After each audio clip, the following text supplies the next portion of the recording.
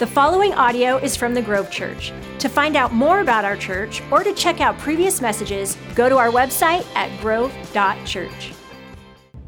Well, as Jesse already said, and I'm going to say it one more time, good morning and welcome to the Grove. If I haven't had the privilege of meeting you before, my name's Ryan. I'm one of the pastors on staff. Also want to say good morning to those tuning in live online, Facebook, and on our online platform.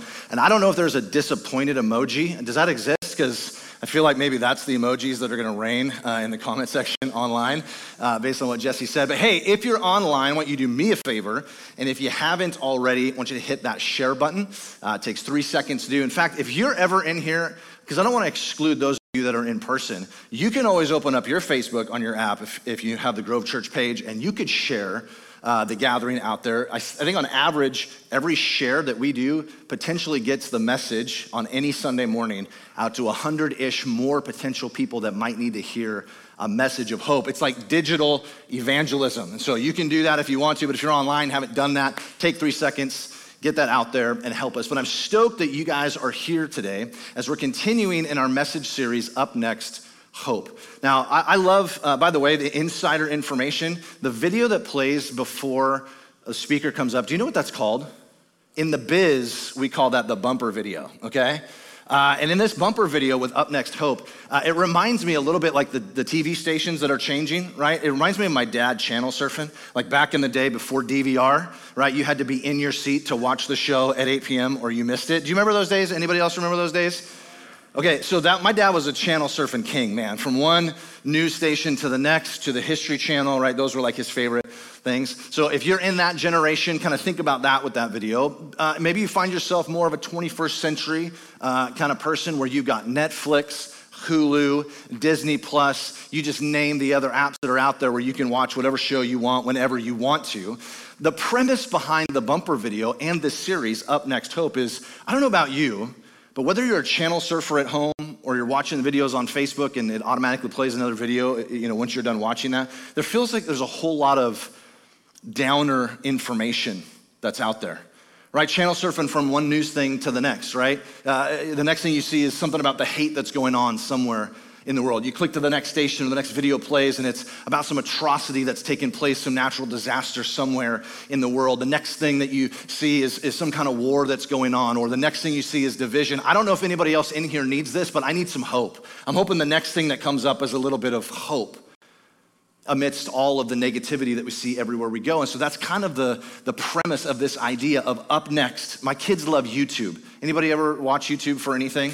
Any DIYers, do it yourself, DIY. I said that backwards the first time, right? If you don't know what YouTube is, my kids love YouTube, okay? My kids love to watch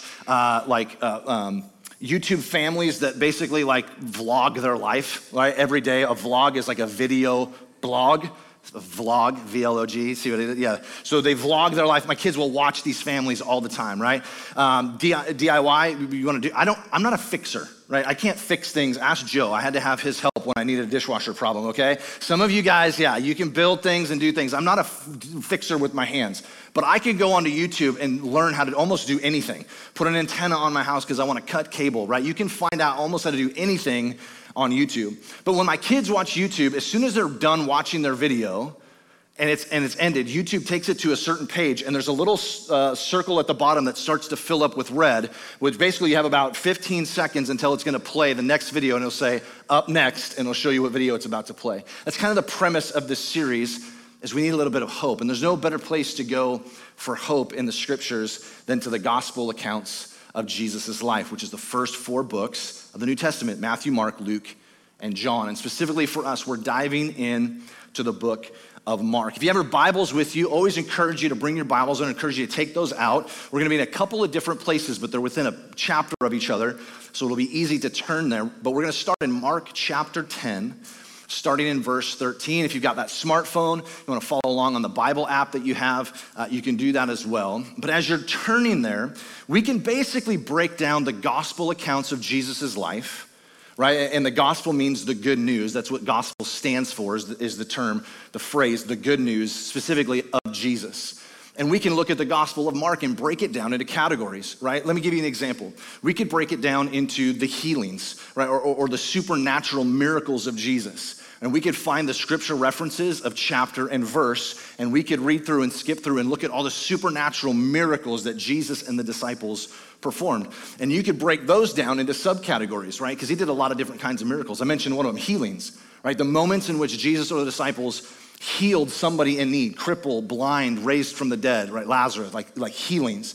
Another type of supernatural miracle that Jesus did is deliverance. Right, we just came out of a series called Enemy at Work, right? God is real, Satan is real, heaven is real, hell is real, angels are real, demons are real, right? And there was deliverance moments when the disciples and Jesus delivered people, individuals like you and I, who were tormented and possessed by demons. You could break it down into miracles like Jesus turning water into wine, right? But there's these categories that we could look at and break down the gospel accounts. Here's another one. Another category could be the teachings and the parables of Jesus. You could look at the moments in which Jesus either is teaching the disciples or big, large groups of people on a hillside. In fact, Pastor Aaron touched on one of these parables last week. In fact, you could always catch up. By the way, if you miss an installment of any of our messages, you can always go to grove.church, click on media, and you can find our past messages there, right? But Jesus taught in a very different way, didn't he? Right, most of the theologians, most of the teachers of the law and the religious leaders, when they would teach in the temples, it was exegetical. Exegetical is kind of reading scriptures, which they would have had at the time, would have been the Pentateuch, which is the first five books of the Old Testament. Genesis, Exodus, Leviticus, Numbers, Deuteronomy, and some others. But they would go verse by verse, chapter by chapter through it. But Jesus taught very differently, didn't he? And he used these stories and illustrations that even the uneducated could understand, and they were called. So you could look at that categorically. There's another category that we could look at with the interactions that Jesus had with the religious leaders of the time, right? Jesus' blood never got boiling. He never got angry with individuals that were in sin. Who did he get angry with? The religious leaders, right? He has these moments with them. Now that's a subject I'm gonna let Pastor Nick touch on in a few weeks, is this category of interaction with the religious leaders. But today I wanna look at another category. It's a very simple one, but it's very important for us. It's a big deal in the gospel accounts and even into the New Testament in Romans, Acts and Romans, and in the Pauline epistles. And it's focused around the specific word, if you're taking notes, and the word is disciple. Right, you see it all throughout the gospel accounts. You see it all throughout the New Testament. In fact, it's the thing that Jesus gives as his last words to his disciples, the Great Commission that we're gonna touch on a little bit later today in Mark 16, but he says, go into all the world and preach the good news, the gospel message of Jesus, and make disciples, right? Disciple, the word, is a very important thing. It's a big deal in the gospel accounts.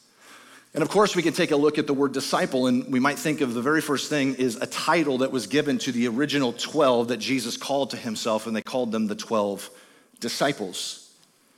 And so the question for you and I today in the 21st century is, what does it mean to be a disciple of Jesus?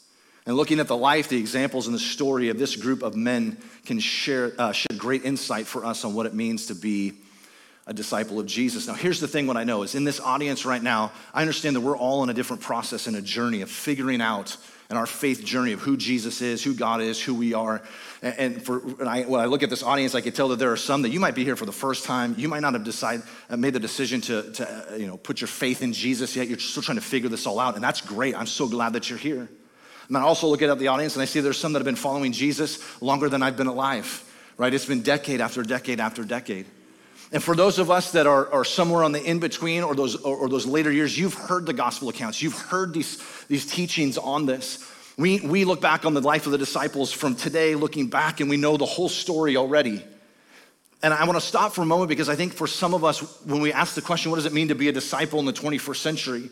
Real grassroots, rubber meets the road, boots on the ground. Today, what does that mean? Is we can look at the life of the disciples and the incredible things that they were a part of and the incredible things that they did, and we can disqualify ourselves. I'm willing to believe in Jesus. I know I'm a man or woman in need of a savior, but man, I could never be like them. God could never use me like he used them. Ryan, you don't know what I've done. You don't know where I've been. You don't know what I was thinking last night. Like God could never use me. Sometimes we disqualify ourselves because the disciples were a part of some pretty incredible things, right? Let me list a few for you. This is not an exhaustive list, but just to give you an idea. Peter walked on water, right? To walk on water is impossible, and yet it happened in the middle of a storm, right? That is an incredible feat. that took place. We can look at Peter and John as they traveled from place to place. It says they came into the city, and when you would come into the city, you would go through the gates of the city. And at the gate called Beautiful, when you would come in the gates, there would be beggars that were there asking for money, or there'd be crippled individuals there that were asking for money. And this is the famous line when those two gentlemen say, silver and gold have we none, but what we give you freely in the name of the Lord. Rise, be healed, and take your mat and go home. And they have this incredible miracle of healing take place. Right, Philip cast out demons. Paul and Silas on a mission did the same thing as they were traveling around on their missionary journeys. Paul and Barnabas healed crippled men. These were the individuals that saw Jesus turn water into wine, turn a few loaves of bread and fishes into feeding 5,000 people on a hillside. They saw him raise Lazarus from the dead. And we can look at the story from now back on history and think, man, God could never use me like that. But what we need to do is remember from the start of the gospel accounts when Jesus travels and calls them one at a time to drop what they're doing and follow him is a better insight into who these individuals were. If we were to use some adjectives, those are descriptive words in case you don't remember your schooling, right? If we were to use some adjectives to describe this group of men as a whole, not that every single one of them dealt with all of this, but these group of individuals, can I just say this? Were not the cream of the crop. Right, if Jesus is coming and saying, I'm gonna pick 12 people and I'm gonna change the face of the world forever with 12 men, these would not be the ones that you would think that he would pick, okay? To use a descriptive word, let me give you a few. Uneducated. The majority of these individuals were uneducated. In the socioeconomic cultural status, they were usually down at the bottom, most of them. Several of them were fishermen, right? They weren't philosophers, right? They weren't teachers of the law. They weren't the religious leaders, which those were the elevated positions as if you were educated. They were uneducated. Here's another word. Pastor Nick explained this a few weeks ago. If you were here, he talked about specifically Matthew.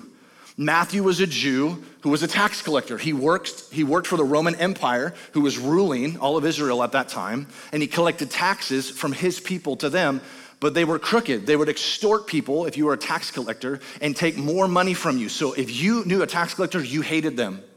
In fact, to give you an illustration, at one of the times when the religious leaders were attacking Jesus, they said, who is this man? This is one sentence, by the way, that he says that they say this.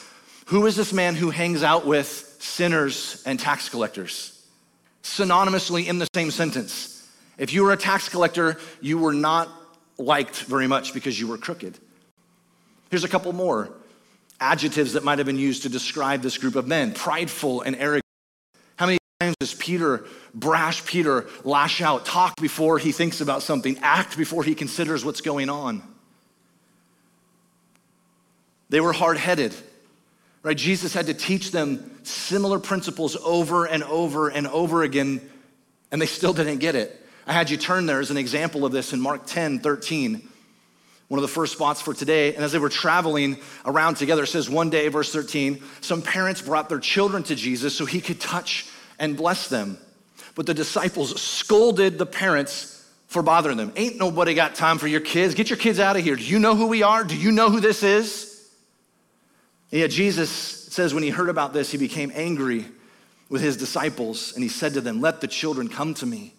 Don't stop them, for the kingdom of God belongs to those who are like these children. I tell you the truth, anyone who doesn't receive the kingdom of God like a child will never enter it.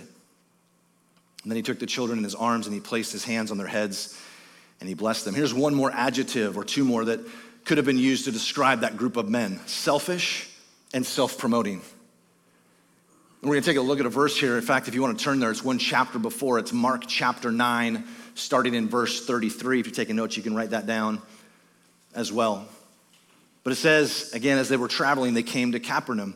And when Jesus was in the house, he asked them, what were you arguing about on the road?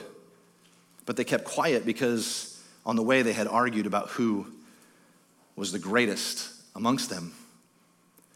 You see, the disciples struggled with selfishness and self-promotion just like you and I do today. The idea of advancing ourselves, of getting our own, of getting ourselves into a place where we get the things that we need to be happy and to be known. And I paint this picture of the disciples simply to say that these men struggled with the same fears, the same doubts, the same selfishness, the same human condition that you and I struggle with today.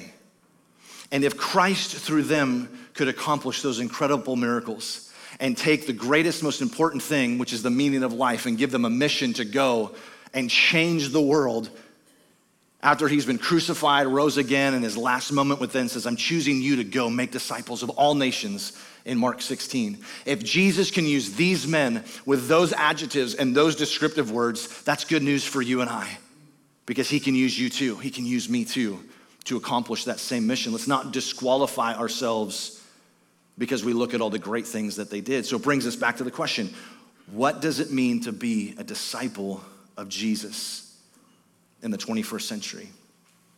It's to have our lives conform to his teachings, much like the disciples, that their lives were marked by looking at things and interacting with society and culture and people and values, and the way they interacted were marked by the teachings of Jesus. That's why they were his disciples. And similarly, you and I, our lives should be marked that we're different. People should know you. You should have a reputation. I should have a reputation that's different than those around us. The disciples learned a ton of paradigm-shifting ideas as they traveled with Jesus. Let me give you an example of just a few.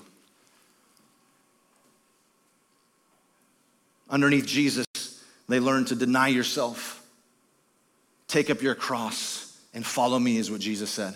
It's not about you. It's not about your promotion. It's not about the things that you can get, but deny yourself. Take up your cross, follow after me. Under the teachings of Jesus, they learned that prayer in private produces power in public. What Jesus taught them is, you see all these religious leaders will stand on the corners of streets and they will pray these loud, eloquent prayers and sound incredible and sound intelligent and sound like they know exactly what God is thinking and saying. But what Jesus said is they've already gotten their earthly reward, but not so with you. He said to the disciples, he said, you go and you pray in private, not so that you get recognized, but spend time with God. And in that place of knowing him and hearing from him, you become empowered so that when you're in public, you've got power to change and influence your world. Paradigm shifting moments culturally. They learned underneath Jesus that women have value, that there is value to women.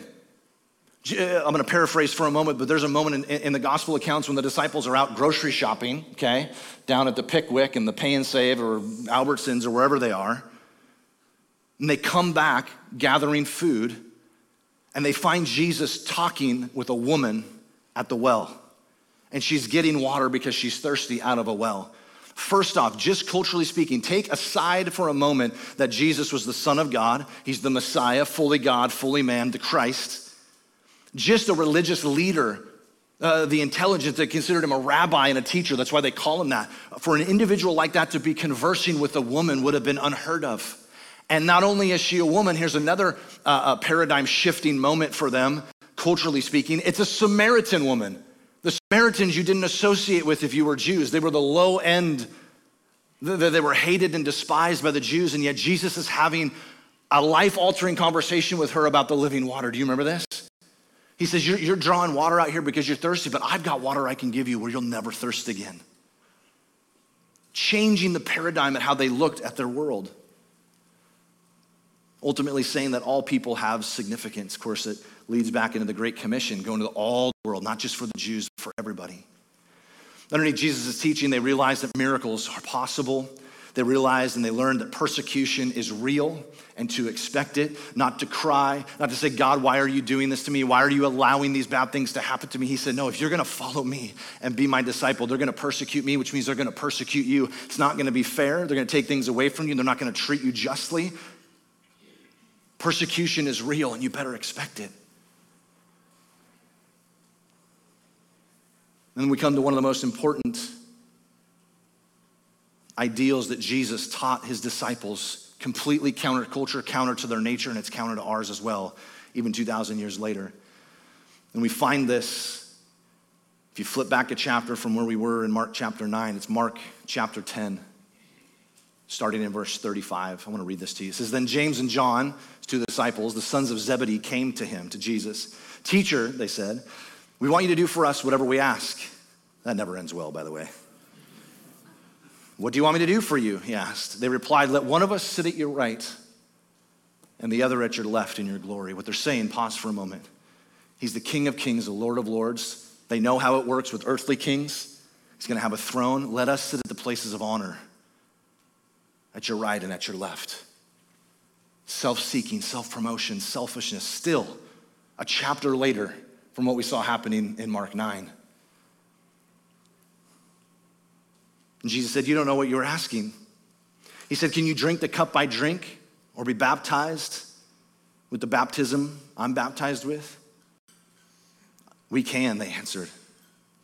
And Jesus said to them, "You will drink the cup I drink, and you will be baptized with the baptism I'm baptized with." Of course, he was foreshadowing about the pain and the suffering and things he was about to go through.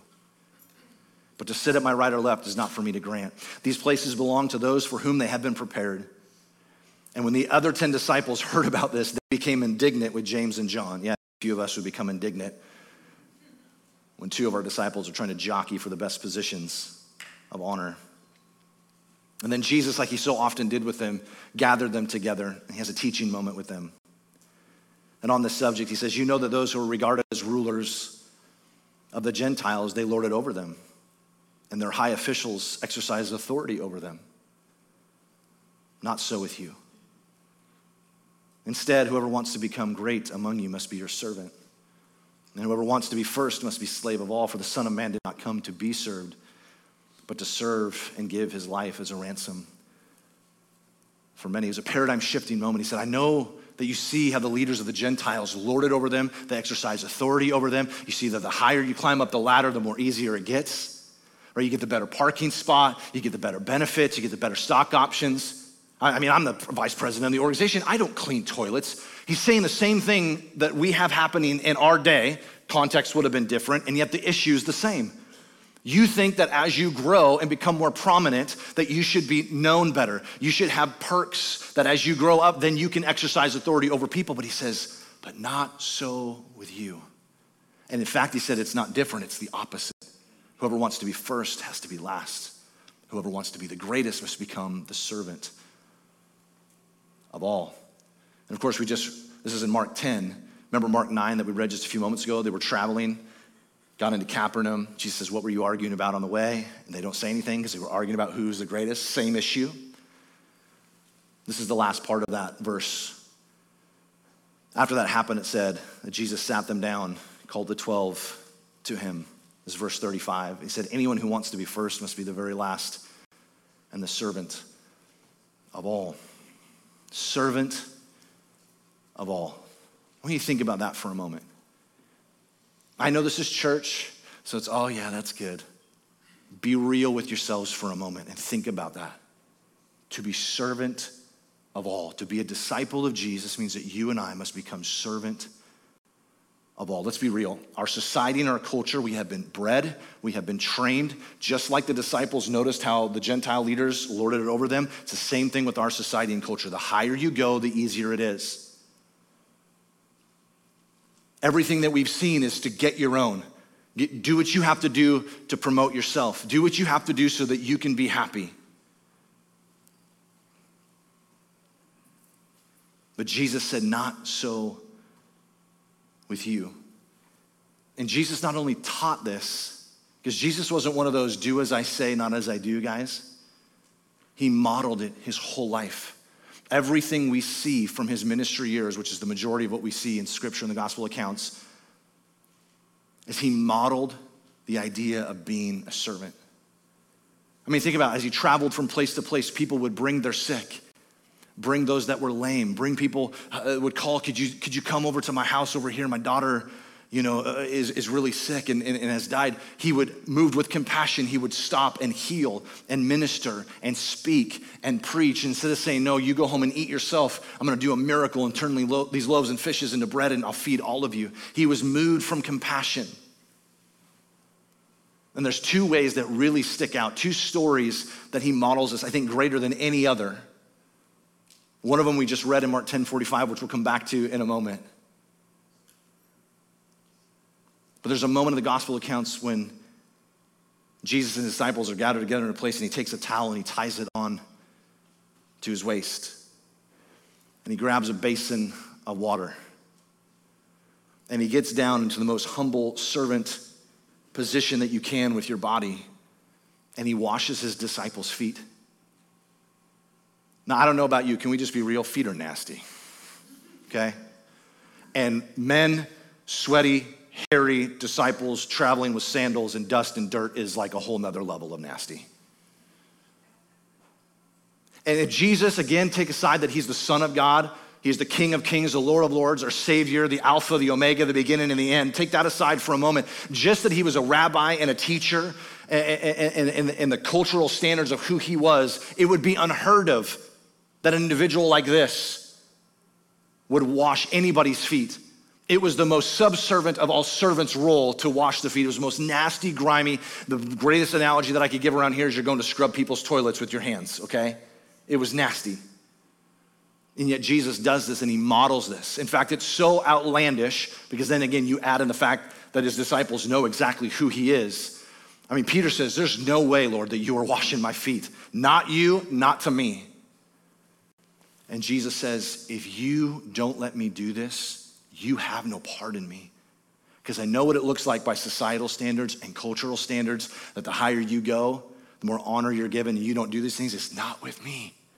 Not so with you. Whoever wants to be first has to be last. Whoever wants to be the greatest must become the least. And then, of course, in closing, the ultimate example of sacrifice and servanthood, Mark 10:45. For the Son of Man, Jesus, did not come to be served, but to serve and to give his life as a ransom for many. King of Kings, Lord of Lords, but he didn't come to sit on a throne and be fed grapes and be fanned with palm branches and to have every whim done by his minions around him. He came to lay down his life so that you and I could have eternity in relationship with God because sin had separated us from him and he paid that ultimate sacrifice. And so a good barometer, even over 2,000 years later, on whether or not we're disciples of Jesus is our life marked by this attribute of his teaching? Do we put others before ourselves? Or do we operate based on a societal and cultural value system? Let me make it a little more specific for you and I. Do we put our spouse first if we're married? Do we put our kids first if we have kids? Do we put our coworkers first before us? How about our classmates, our neighbors? How about random people we run into in the grocery store or drive next to on the freeway or see standing on a corner of an off-ramp? Do we put others before ourselves? If you're taking notes, write this down. Disciples of Jesus are less interested in their rights and more interested in putting others first. I'm gonna have the worship team come back up and I'm gonna pray here in just a moment. We've created intentional time in our gatherings that after a message like this, that we have a time just to kind of worship together. It's meant, and it'll look different each and every Sunday, just a moment of response. Sometimes that might mean prayer and coming forward.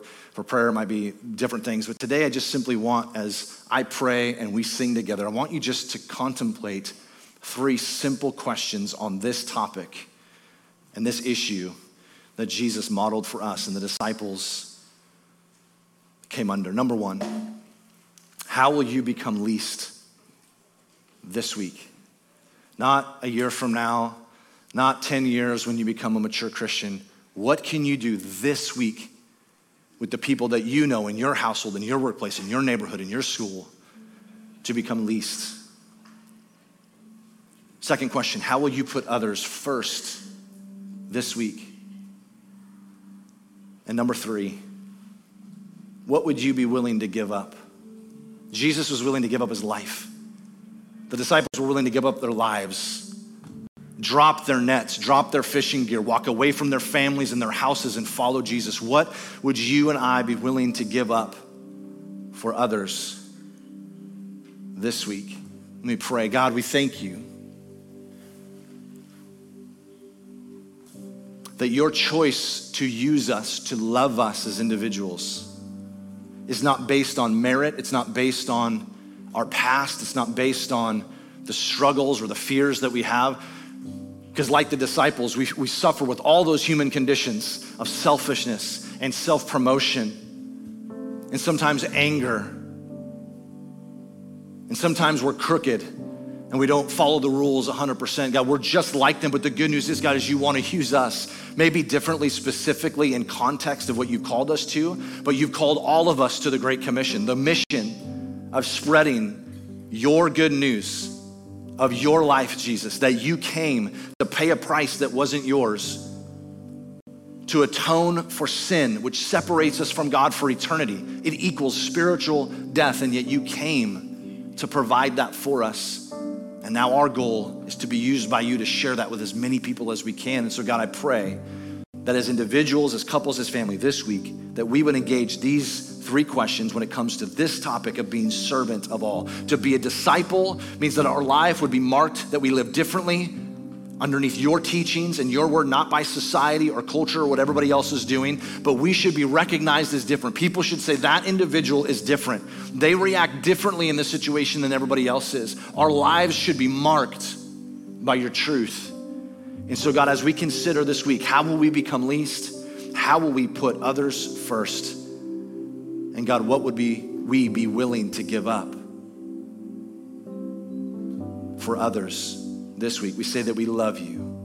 We want to be more like you. Change our hearts, change our minds. In Jesus' name we pray. Amen. Thank you for listening to the Grove Church Message Podcast. To keep up to date with us, like us on Facebook, follow us on Instagram, or check us out at our website, grove.church.